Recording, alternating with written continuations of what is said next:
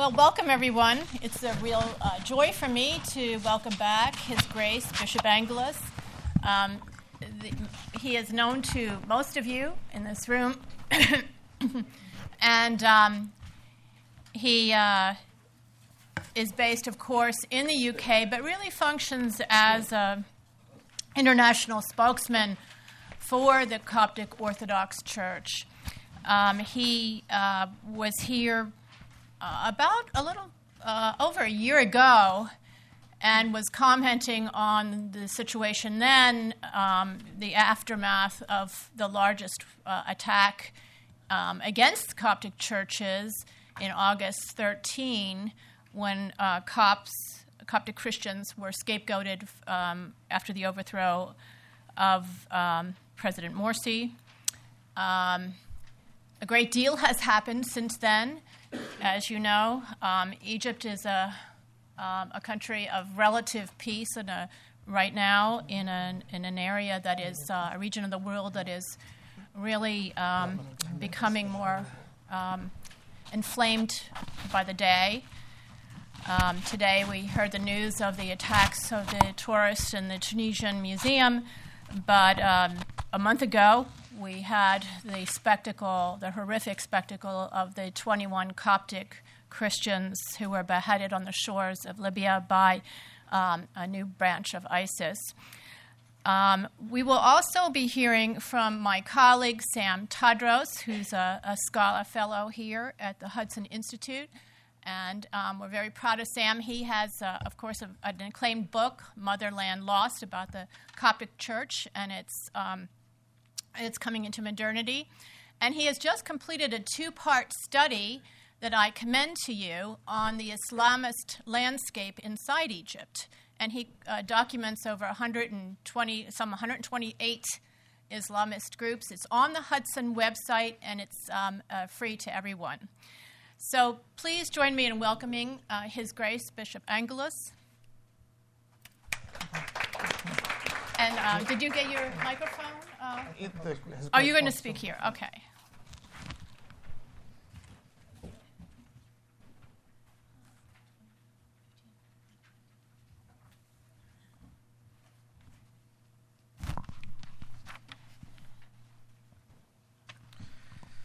Good afternoon, all. Apologies for having been late. I was at a congressional hearing on human rights violations by IS, and it ran a little bit late because apparently Congress was voting on your budget. So just a heads up, there may be something to look up for. It's a pleasure to be here again, and I consider myself a personal friend of both Nina's and Hudson, and Sam is also someone we're all very proud of. So it's a privilege to be sharing a stage and being able to be here with you all. We have seen a lot happen over the past 4 years. What was so poetically referred to as the Arab Spring turned into somewhat of a challenge for the whole region. Originally, it was thought to be a challenge only for the Christians. But matters unfolded in a way that was probably very difficult for any of us to expect. We expected difficulties, we expected challenges, but I think few of us expected what actually has happened now. Terrorism in the past has taken a few positions: attacks, churches, individuals. But we have never seen orchestrated attacks of this sort, or indeed the declaration of a self-acclaimed state. Persecution is nothing new to the Middle East or to Christians in the Middle East. As Christians, we see ourselves as indigenous people, being there for 2,000 years, being very much part of the establishment, life, ethos, the whole system of being in the Middle East, and therefore have time and time again rejected minority status. But the rise of what is now a caliphate, an Islamic rule, is proving more dangerous. It is not only dangerous to Christians, which is expected, but it's dangerous because there is an ever-narrowing perspective, a mold that is becoming smaller and smaller. And only those who fit very precisely within the confines of that mold are seen to, in some strange way, have the right to live or exist. And that is as drastic as it is. That is as harsh as it is. People are seen to be given a right to life, a right to exist, a right to be part of this community only if they share in a very particular perspective. And this goes beyond borders. It is a global understanding. One thing we should be thankful for is that this caliphate model could actually have existed in Egypt. Because while still elected president, while still the legitimate head of Egypt, then President Morsi actually called for a caliphate in Sinai. And so what we are seeing today in Iraq, what we have seen happen in Iraq, in Libya, could very easily have happened in Egypt and affected the largest Christian presence in the Middle East. We have seen a depletion of numbers. We've seen a drastic drop, especially in Iraq, in Libya. In Syria, the Christians are struggling. In Lebanon, there is such a pressure. In Egypt, of course, there is a pressure, but because of the sheer number, the bulk of Christians there is a greater stability. A stability because Egypt has a different makeup. Many thought that Egypt would fall into civil war. I was one of those who didn't share that fear, because Egypt does not have a tribal setting. It is rural. People are part of larger rural communities, and it's very difficult to divide those into a state which could suddenly bring up a civil war, as we've seen in other parts. It also has a predominantly Sunni Muslim community. There is a small presence of Shiites, some of whom were brutally murdered in those years of the Morsi rule. A Sufi presence, but the bulk of the presence is Sunni. And so again, there isn't the danger that we have seen in Iraq of a Sunni-Shia conflict.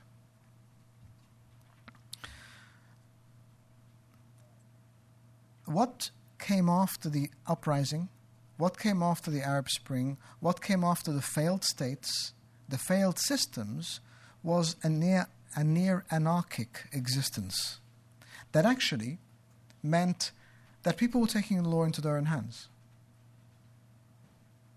Security forces were depleted. In Egypt, the police force actually disappeared for a while. The army took over. Armies are not made to patrol streets. They're made to patrol borders. And so we had vigilante groups start to arise. And in the midst of this, we saw attacks on churches and Christians in those few months, in those few years, that exceeded the 20 years prior. Because there was a lawlessness there. We had one situation on the outskirts of Cairo where a group decided that they no longer wanted a church in their village, so they stole a bulldozer from a local municipal yard and they demolished the church. It was that simple. And of course, because of that breakdown the suddenly discovered national identity in Egypt broke down very quickly as well, because it was hijacked by another religious identity.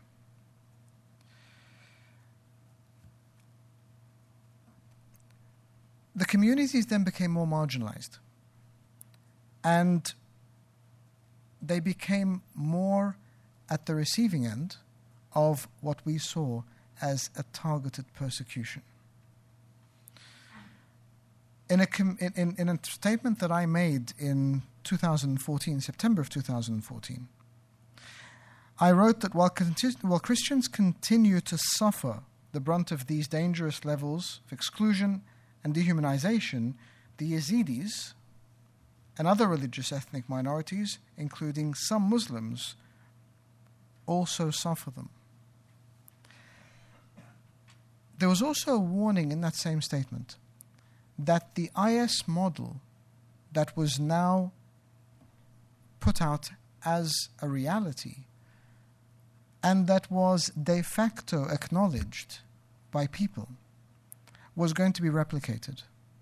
This wasn't just about Mosul. It wasn't just about Iraq. It wasn't just about Syria. It became Libya and further afield.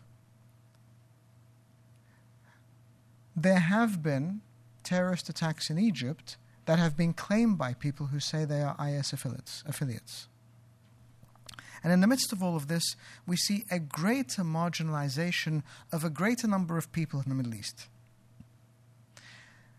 Christians in the Middle East have a very important place.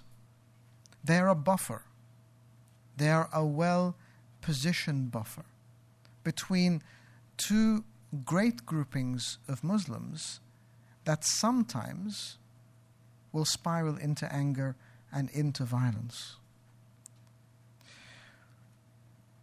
When we had the attacks on the churches in Egypt in August of 2013, unprecedented in nature, 50 churches, 50 other places of Christian ministry, in an orchestrated attack that went over 48 hours. I was interviewed very soon after and asked if I thought they were orchestrated. And in my view, I said yes, and being orchestrated was actually the best case scenario.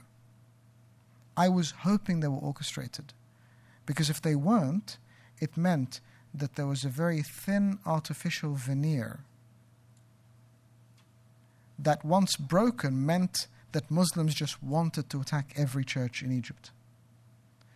But in fact, after that spate of attacks, that series of attacks, nothing else happened.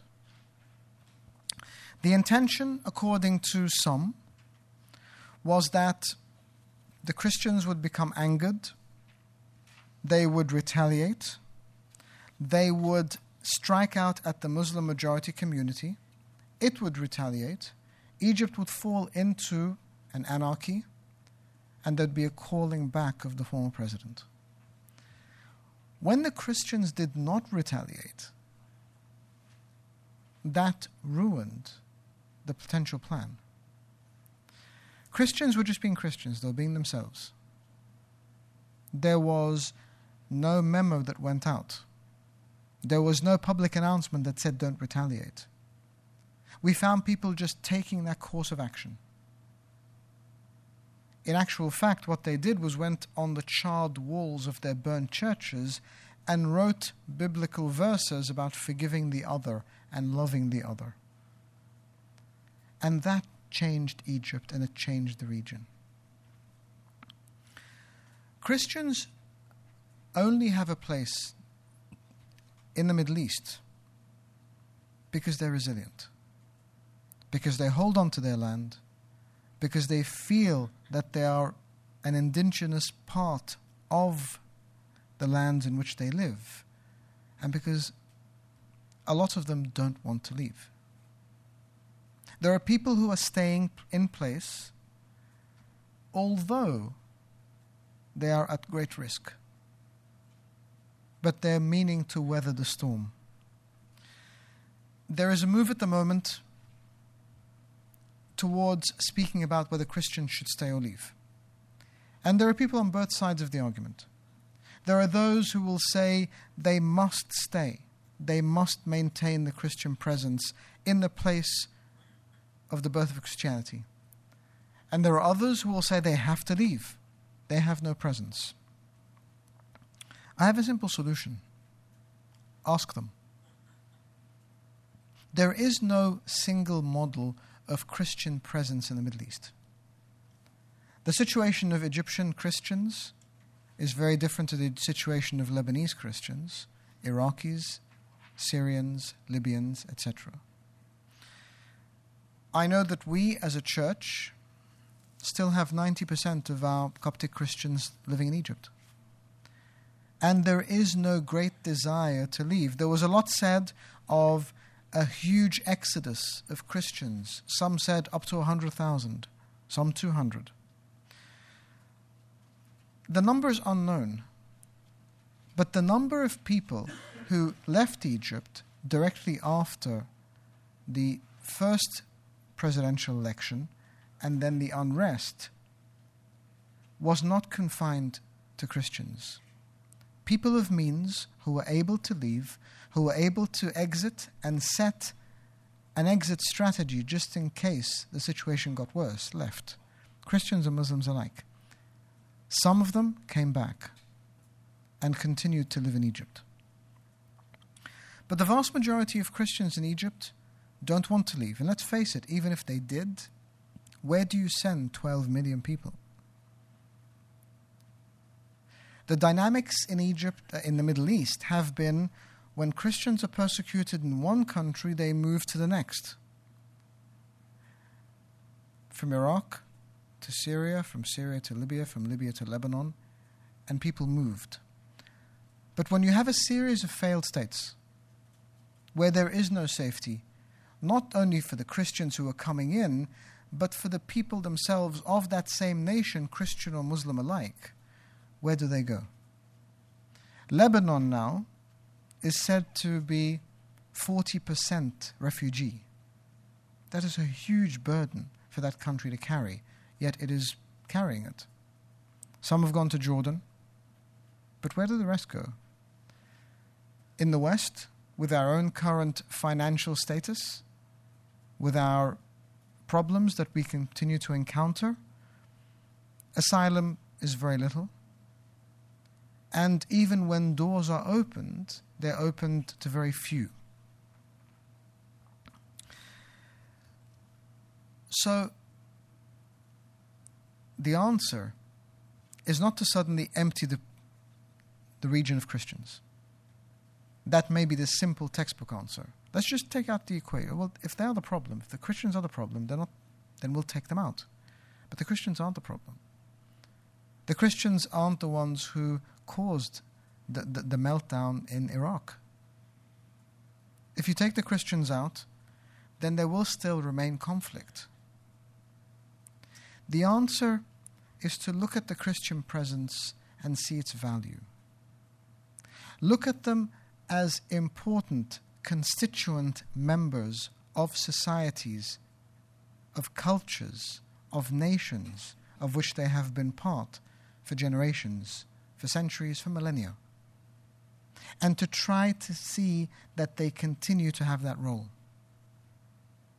The importance is to see that there is a value in them as individuals, not just as nominal Christians who have to be there so we look like we are an accepting state, but they are people who are valued in their own right, within their own context, in their own culture, in their own faith.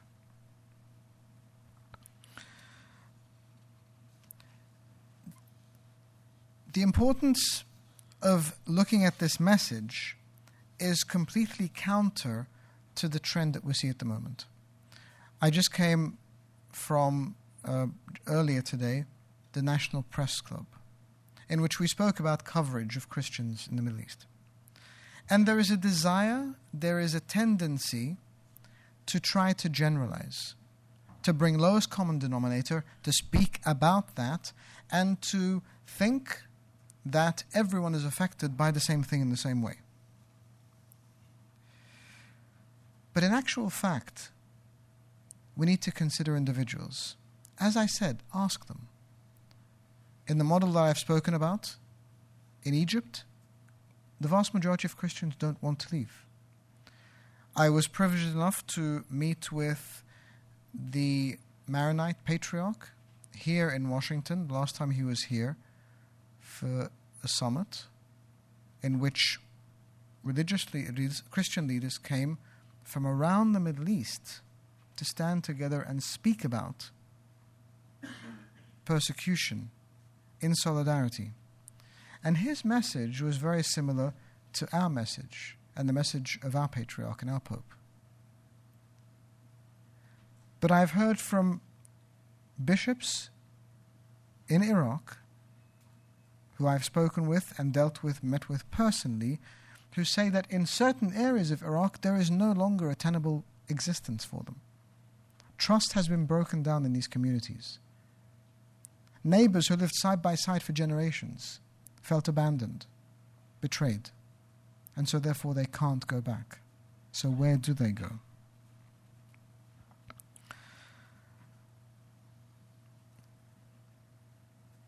In focusing on Christians, we need to try to understand who they are,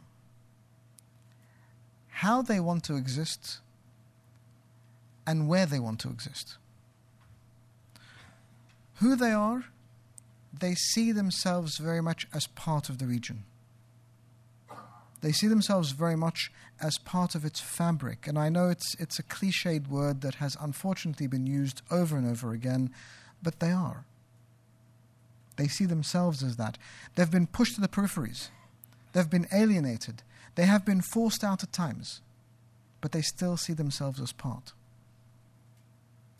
The only way ahead for them, though, is how do they want to exist? As valued members. Within Egypt, within the other states, there needs to be a pragmatic, intentional approach towards nation building, towards accepting these people as a reality in the state, as part of its formation and foundation, and valued as members. And to create a top-down agenda that says every person is valued. I would hope, and I've said this before, and I'm sorry if you're bored of hearing me say it, one day I would really hope that we can look at the Middle East and forget about Christians and Muslims, so that the community would reach a state of advancement at which people could say, with all due respect, as much as I love and care about you, I don't care what your religion is. I care that you are someone I value. And I value you because, unlike what we've seen over the past few weeks and months, in beheadings, burning alive, live burials, trafficking of women and young girls, with that dehumanizing treatment, there's no longer I can look at the other as an equal. The other becomes an object I can barter with, I can bargain with, I can trade off for a message or for money. So I don't want to look at you like that anymore. I want to look at you as a creation of God. And I'm sorry, my predominant hat is that of a minister. And so I go back to that which God desired for humanity, creating us in his image and his likeness, creating us equal before him, loving us equal before him, and knowing that we share in humanity a shared brokenness that can be returned from with repentance. But I must repent from what I'm doing. Directly after the attacks and beheadings of these 21 Christians, my first statement was one of forgiveness, and people thought that was very strange. But it's the only thing we know how to do. We've never, as Coptic Christians, taken up arms. We've never fought violently. but we still remain as the largest Christian presence in the Middle East. There must be a reason for that. When I called for forgiveness, I made it very clear. We forgive the perpetrators, but the action is criminal. The action is heinous. Unacceptable if we are going to keep developing. The question is not whether Christians will continue in the Middle East.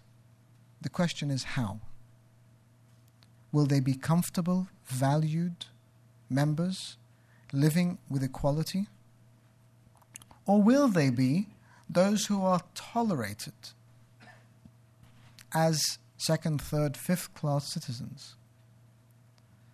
I was challenged by a gentleman once who couldn't understand why I was offended by the concept of jizya,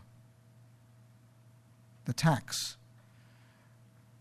And my answer was, because I don't think you would legitimize paying mafia protection money in New York. And even with payment of that tax, you are protected as a different type of citizen. And so that's not a way ahead. That needs to be challenged. There needs to be a challenge to the education system, to the values taught. There was a challenge by the Egyptian president to Al-Azhar University that their syllabus must be changed, that their attitude must be changed, because there were verses there that were used to legitimize the actions of groups like ISIS and those that might come up later. I'm here in the presence of those who know much more than I about all of this, and I thank you for allowing me to speak. And amongst you as well, there are those who understand the situation. But I would ask for one thing, and that is we continue to look at the Middle East within its own context. It does face a risk. Christians face a risk.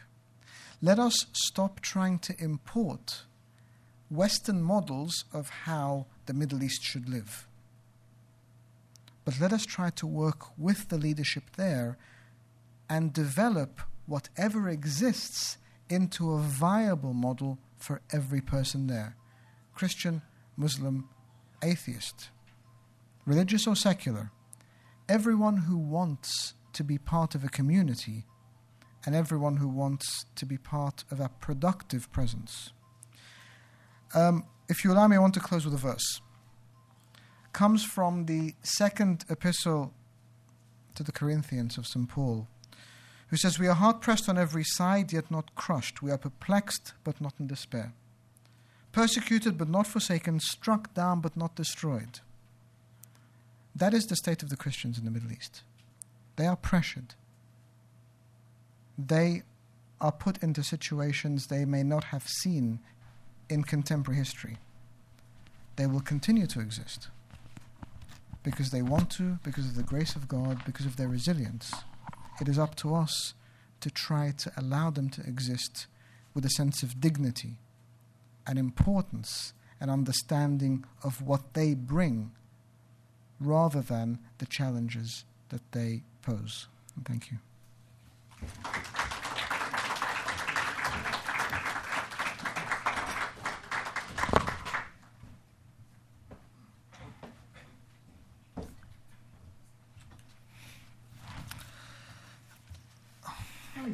Well, I guess I have to begin by, in the typical Middle Eastern fashion, of renouncing the conspiracy orchestrated by my colleague here.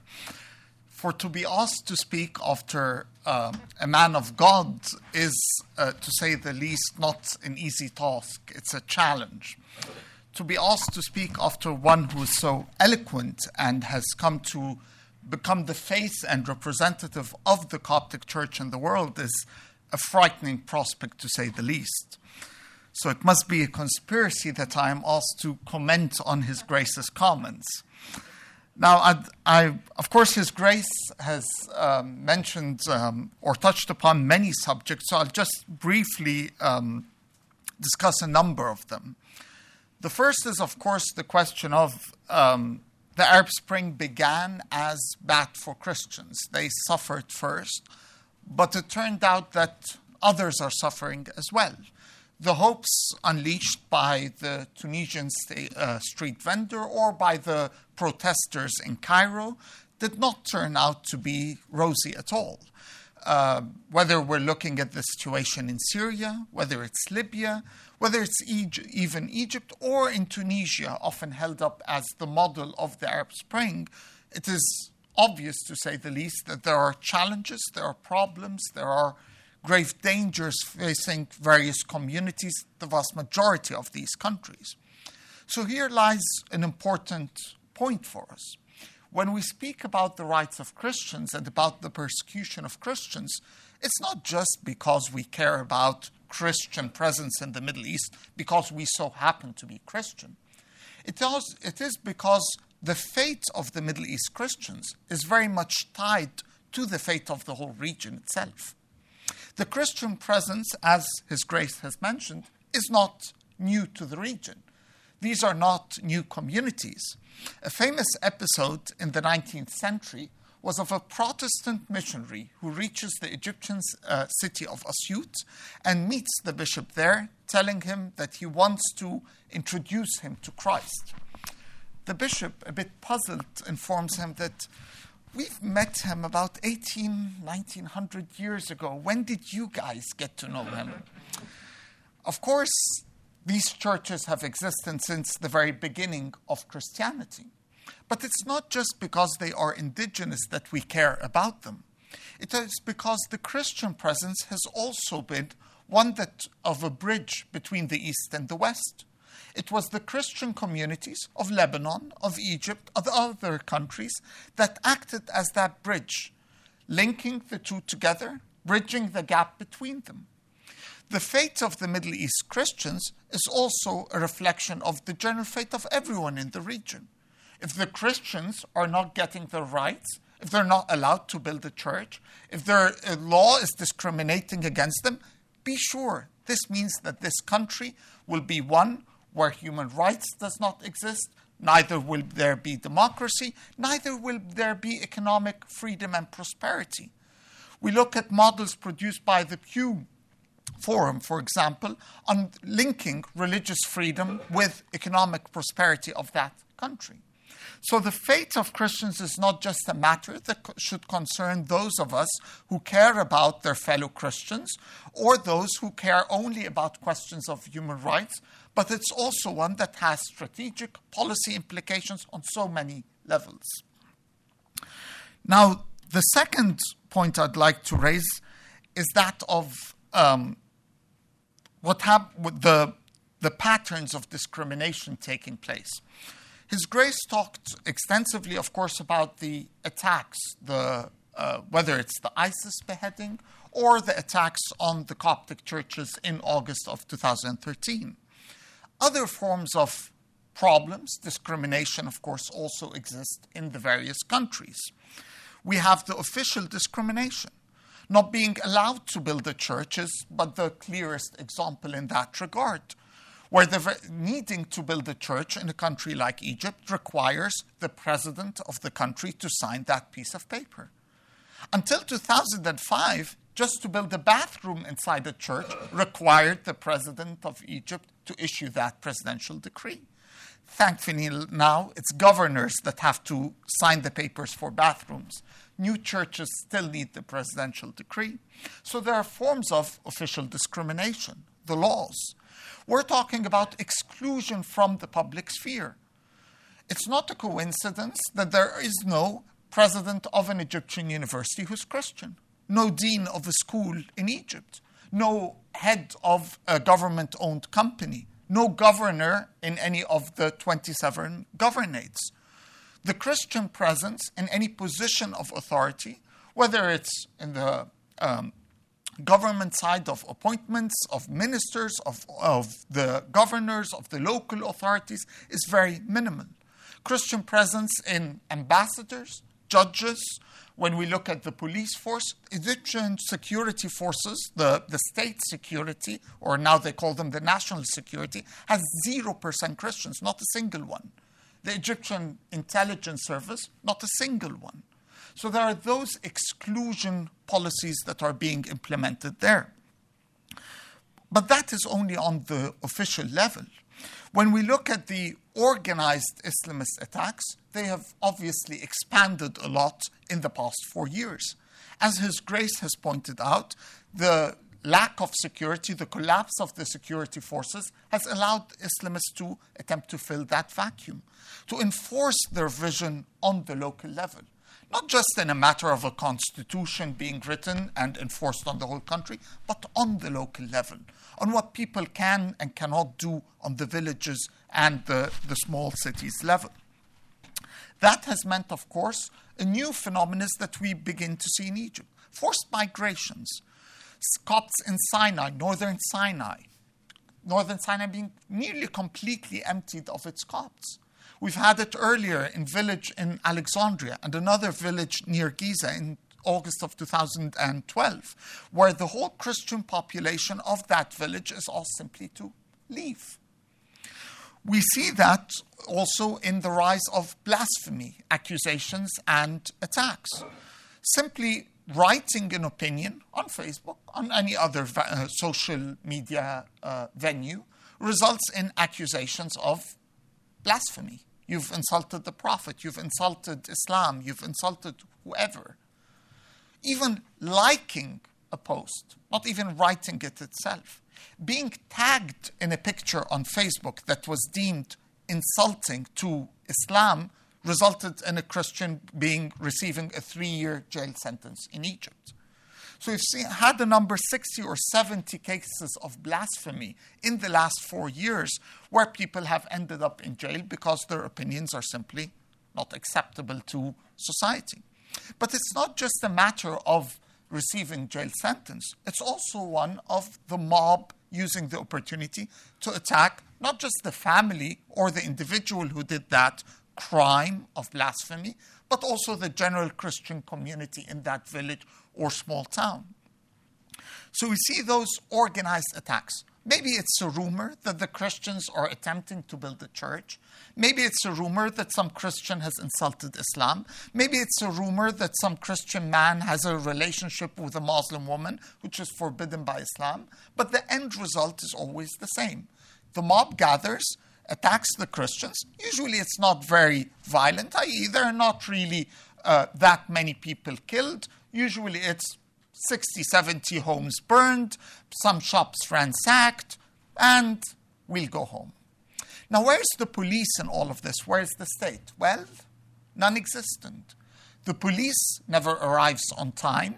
When it arrives, after the attack has taken place, it arrests an equal number of Christians and Muslims and attempts to enforce a reconciliation session, whereby no one is basically punished for the attack, creating, obviously, a culture of encouragement. If you're not going to get punished for attacking the Christians, well, let's have fun next week as well. Just 3 weeks after the murder of 20 Copts in Libya, we've had an incident in Samalut in the south of Egypt, where, to try to put it for an American audience, the state failed to convince the mob to allow the church to be built. You see, in the village, the police force was trying to negotiate with the local mob, please allow the Christians to have their church. Now, the mob are not members of the Islamic State. They're not terrorists, and they're not necessarily there to kill the Christian population. They even don't really have a problem with Christians praying. What they do have a problem with, what they identified, is something that His Grace has touched upon with this question of jizya, or of second-class citizenship. You see, their demands for that church to be allowed were very simple. It should have no cross on top of it. It should have no tower. It should have no dome. It should have no bells and no microphone. The door for this church is to be on the side street, not on the main street. If these conditions are met, then we have no problem that Christians can pray. Basically, asking those Christians to accept second-class citizenship, to accept remaining as zimmis, to accept that the public square, that the public space would not include any public manifestation of Christianity. So on those so many levels do Christians in the Middle East face challenges. On the level of state policies, official discrimination, on the level of societal tensions, their very neighbors attacking them, on the level of organized attacks, whether by the Islamic State or by other Islamist groups. We've seen a humongous rise in the number of kidnappings in the south of Egypt, for example, specifically targeting Christians. Where these kidnappings occur, ransoms are asked, often crazy numbers. Christians are unable to pay these numbers. We've had incidents of people being killed, but it's specifically targeting the Christians. They're the weak element. They're the weak spot into the equation. As His Grace has mentioned, people in the Middle East are as individuals as everyone else in the world. They're not just a blind number of a community. They are individuals and they make different choices. But the question for us here in Washington is, what can we do about it? What's the policy that Washington should take? The options are obviously very limited. As His Grace mentioned, Christians have moved from one place to another throughout the years. One country becomes bad, they move to the next. Well, very few countries are in any shape or form that can take the Christian presence of the Middle East. And again, these people don't necessarily want to leave their homes. The Lebanese Christians don't want to come and live in Cairo, and I assure you, the Egyptian Christians don't want to go to Jordan, or vice versa.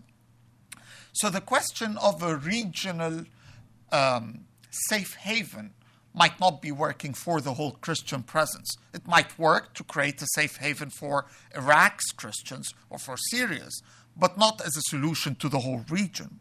Asylum is also obviously, as His Grace mentioned, not a solution for everyone. There's no place, simply put, in the West to take those huge numbers of Christians. And of course, people in the West already have questions and problems with immigration and what it entails. Obviously, creating a Christian state, as some might want or dream, is also problematic. The geographical concentration in a case like Egypt does not exist in the first place. Where would you create such a state, even if you wanted and you had the means to do so? So obviously the options there are limited. What the Christians want is not, however, a state of their own. What they want is equality as citizens in their own countries, that they are not treated as second-class citizens, but that they are instead equal to their Muslim, Jewish, atheist, whatever other religion that exists in that country. To create that, the United States needs to push for those pluralistic policies. It should not just talk about we need to encourage country X to work on religious freedom. It needs to actually be pushing for those conditions on the ground. Simply put, to use such an example, Egypt receives a lot of U.S. aid. Some of it is military, some of it goes to civilian projects.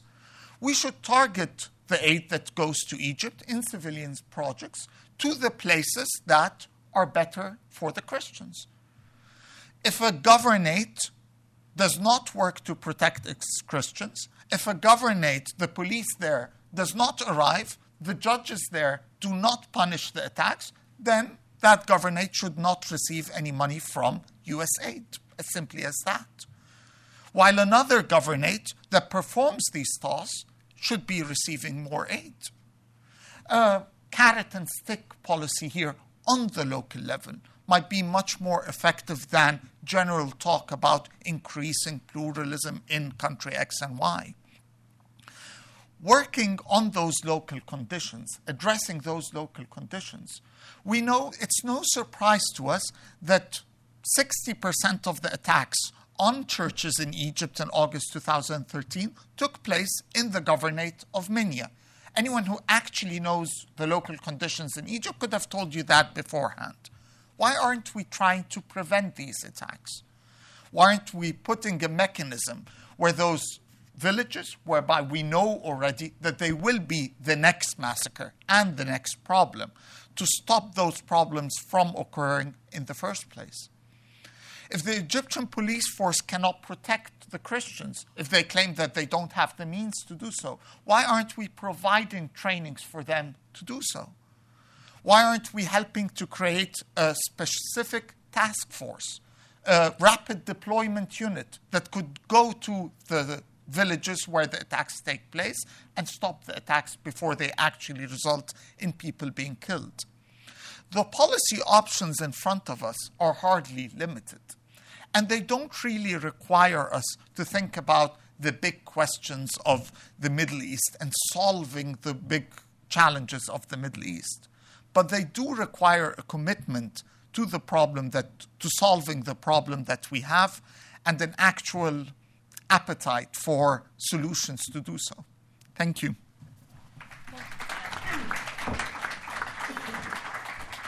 Thank you, Sam. Sam's research has ended up recently on the front page of the New York Times on his mapping project of Islamist groups.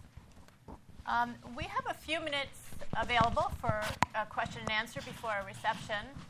And I'd like to ask His Grace a question. Maybe we should just sit here and discuss it. After the beheadings in Libya, President Sisi declared a week of national mourning. He went to the UN. He called for swift justice and sent out fighter planes to Libya. This was, to me, a sign that the Copts were being taken seriously as full citizens of Egypt, that they were not seen as a foreign fifth column that we have come used to seeing them being treated. How deep do you think this runs in Egyptian society? Is it going to be sustained? Is this a good sign? It's for me, it's a bittersweet. It's a bittersweet that it is a sign that those lives were taken seriously. I would hope that that action would have been taken whether these were Christians or Muslims. And that I think starting from the top, then that understanding could filter down of it's not just about 20 men being killed in Libya, it's if you see your local Christian neighbor being victimized or persecuted, then you stand up for him or her. The bitter part, of course, for me is the additional taking of life. You know, that's just a moral issue I will continue to struggle with. I can't find an easy answer because a military action is always destructive.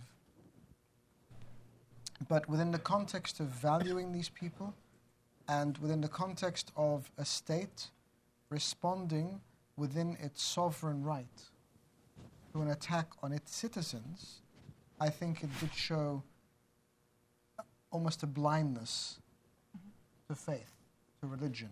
It's a good thing. Which is a very good thing at this stage, and I hope that it continues. But I pray to God we don't have similar situations. But I'm hoping that at a more subtle level, when things happen day to day, when churches are threatened, when people are bullied, when there are accusations of blasphemy, that the same spirit can then spread amongst Egypt, and that same attitude continues to grow. Mm-hmm. Right. Anybody, any questions? Yes, in the second row there, and then the third row. Can you wait for the microphone, please, and identify yourselves? We're being filmed, and we will be on our website, so please do identify yourself. Sami Gerges from Freedom House. I would like to ask you, Your Grace, about the relationship between the political regime right now and the Salafi group. How the church look at this relationship and how it is going to affect the Coptic minority in Egypt. Thank you.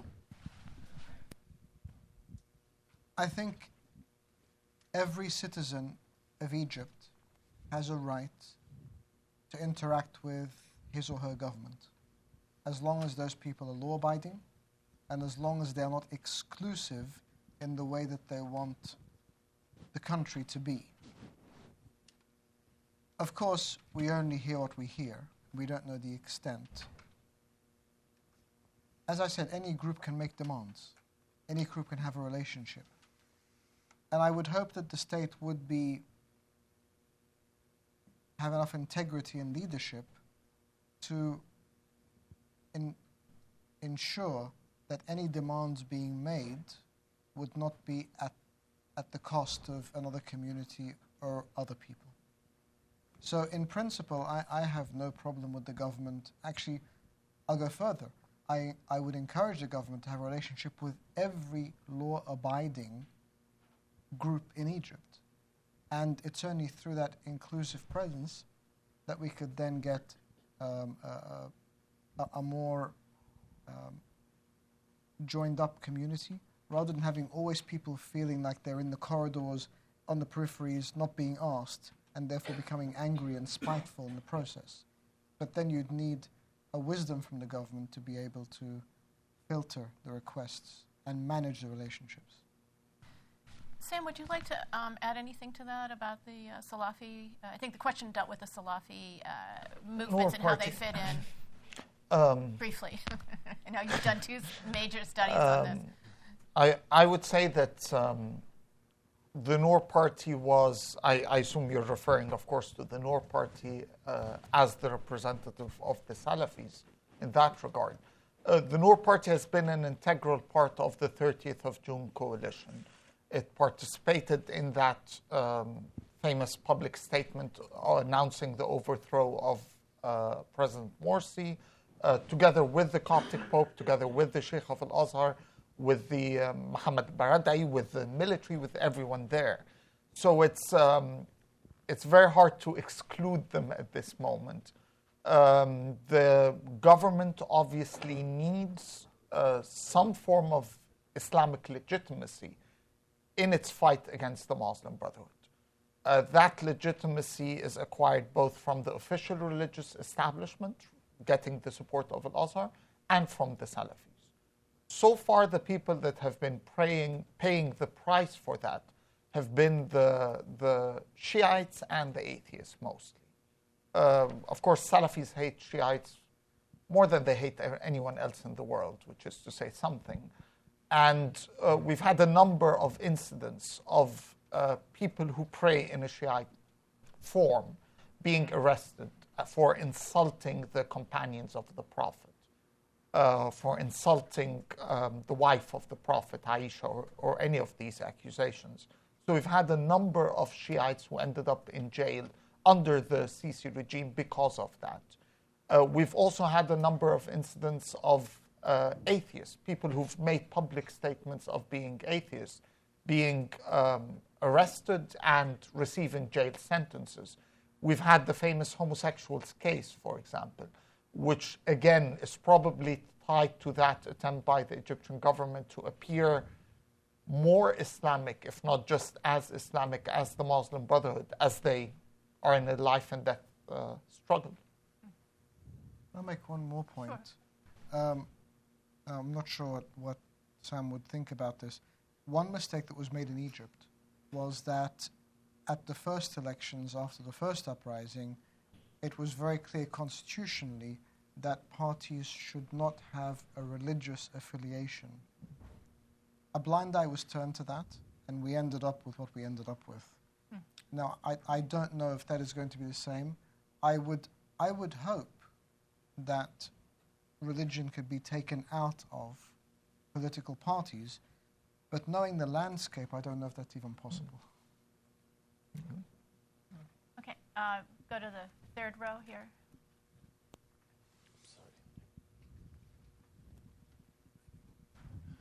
John Kunstadter, Redzima Photo. Your Grace, please forgive me for expressing my question without a sense of hope, which for a Christian is essential to have, and for finding it hard to express the same level of forgiveness that you did.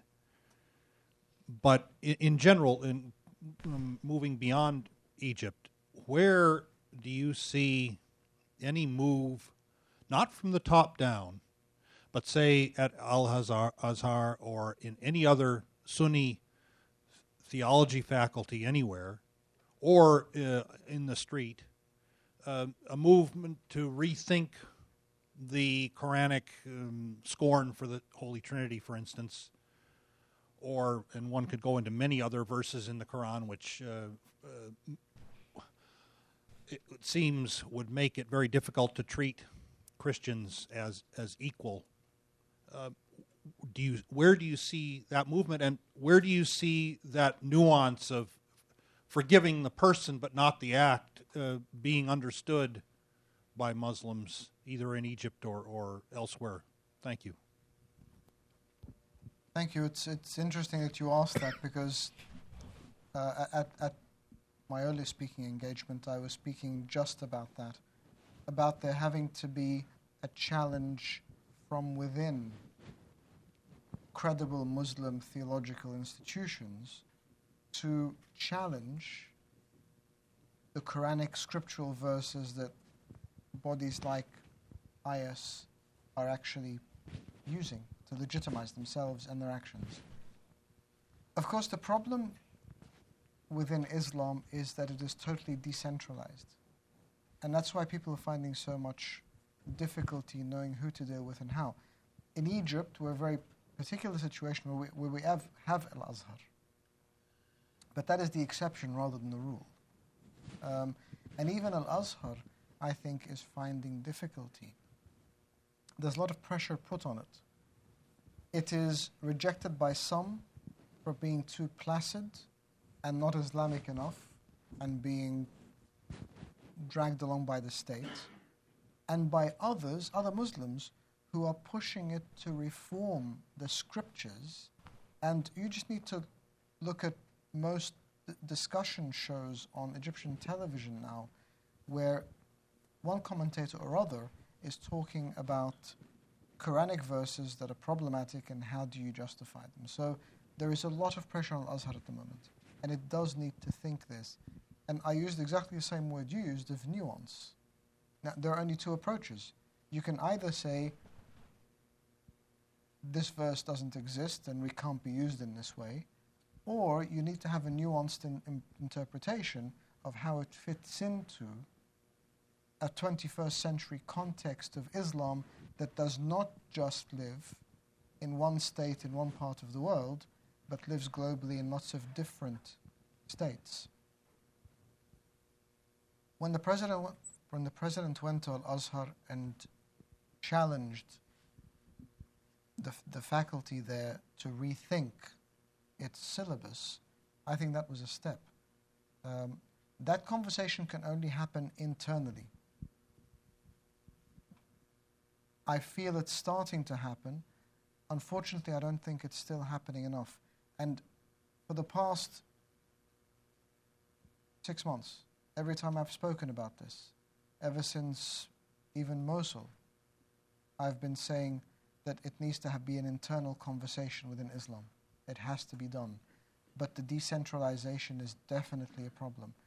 And it will continue to be a challenge until you get prominent Muslim voices who can actually speak up and make a difference somehow. Any questions on this side of the room? Yes, sir.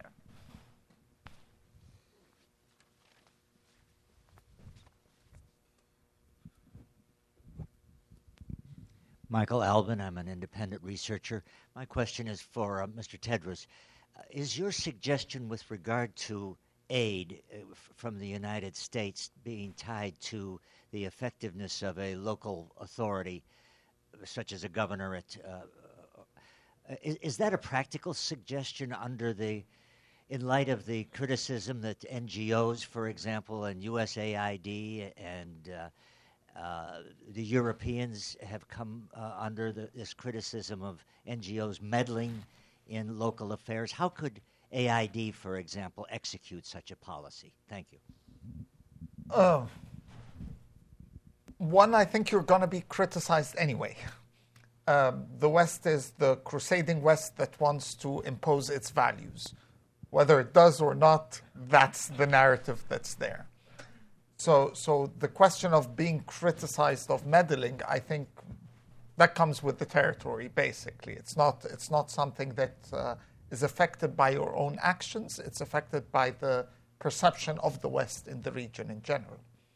I think it's not a question of we're protecting Christians. It's a question of maintaining levels of pluralism and rule of law and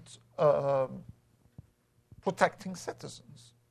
Simply put, if in a certain territory, in a certain area inside Egypt, there is no willingness to protect the Christians or to enforce any form of rule of law, then that's a serious problem. Not just, again, for the question of Christians, but for the law enforcement in that country as a whole. So I don't see it as meddling into the internal affairs. It's U.S. money in the first place, so it's pretty much up to the United States where that money is being spent. It's not like you're asking them to spend their own money where and to what reason they want. So if the United States decides that its policies are better served and its interest by providing money to build a hospital in the governorate of Sohag instead of the governorate of Menya, that's up to the United States. We have time for one last question. Back of the room there. Thank you. My name is Hermes Levy. I wanted to point out that maybe we try to close our eyes in face of reality. You know, the Bible talked about a verse that I think need to be meditated upon. It's just 3 words: watch and pray. That's what Christ was saying. The time we live in, it's a time where this conflict, we cannot prevent it to happen. I think that the best thing to do is to get ready. Otherwise, we're just fooling ourselves. Because Bible or the Quran are all timeless books that talk about the event before they happen, because they see them at the level of spirit. It's something that is already happening. So the best way to prevent the Christian to be being bullied is to get them ready. And we ourselves to find the best way to help them in a timely manner. I would ask His Holiness, what does he think about this verse that when Christ says you have to watch first and then pray? Thank you. May I respond briefly to the last Sure. question? If I could bring both these ideas together, conditional assistance is something that is typical to any funding body that funds any NGO. But rather than meddling, if this could be a way of empowering and saying, this is how we want you to do things better and we'll teach you to do things better, I think that would be a very viable model. We've seen what happened with the US funding of military aid, for instance, with the whole terminology of coup. And that went down very badly in Egypt because it was seen as a carrot and stick scenario.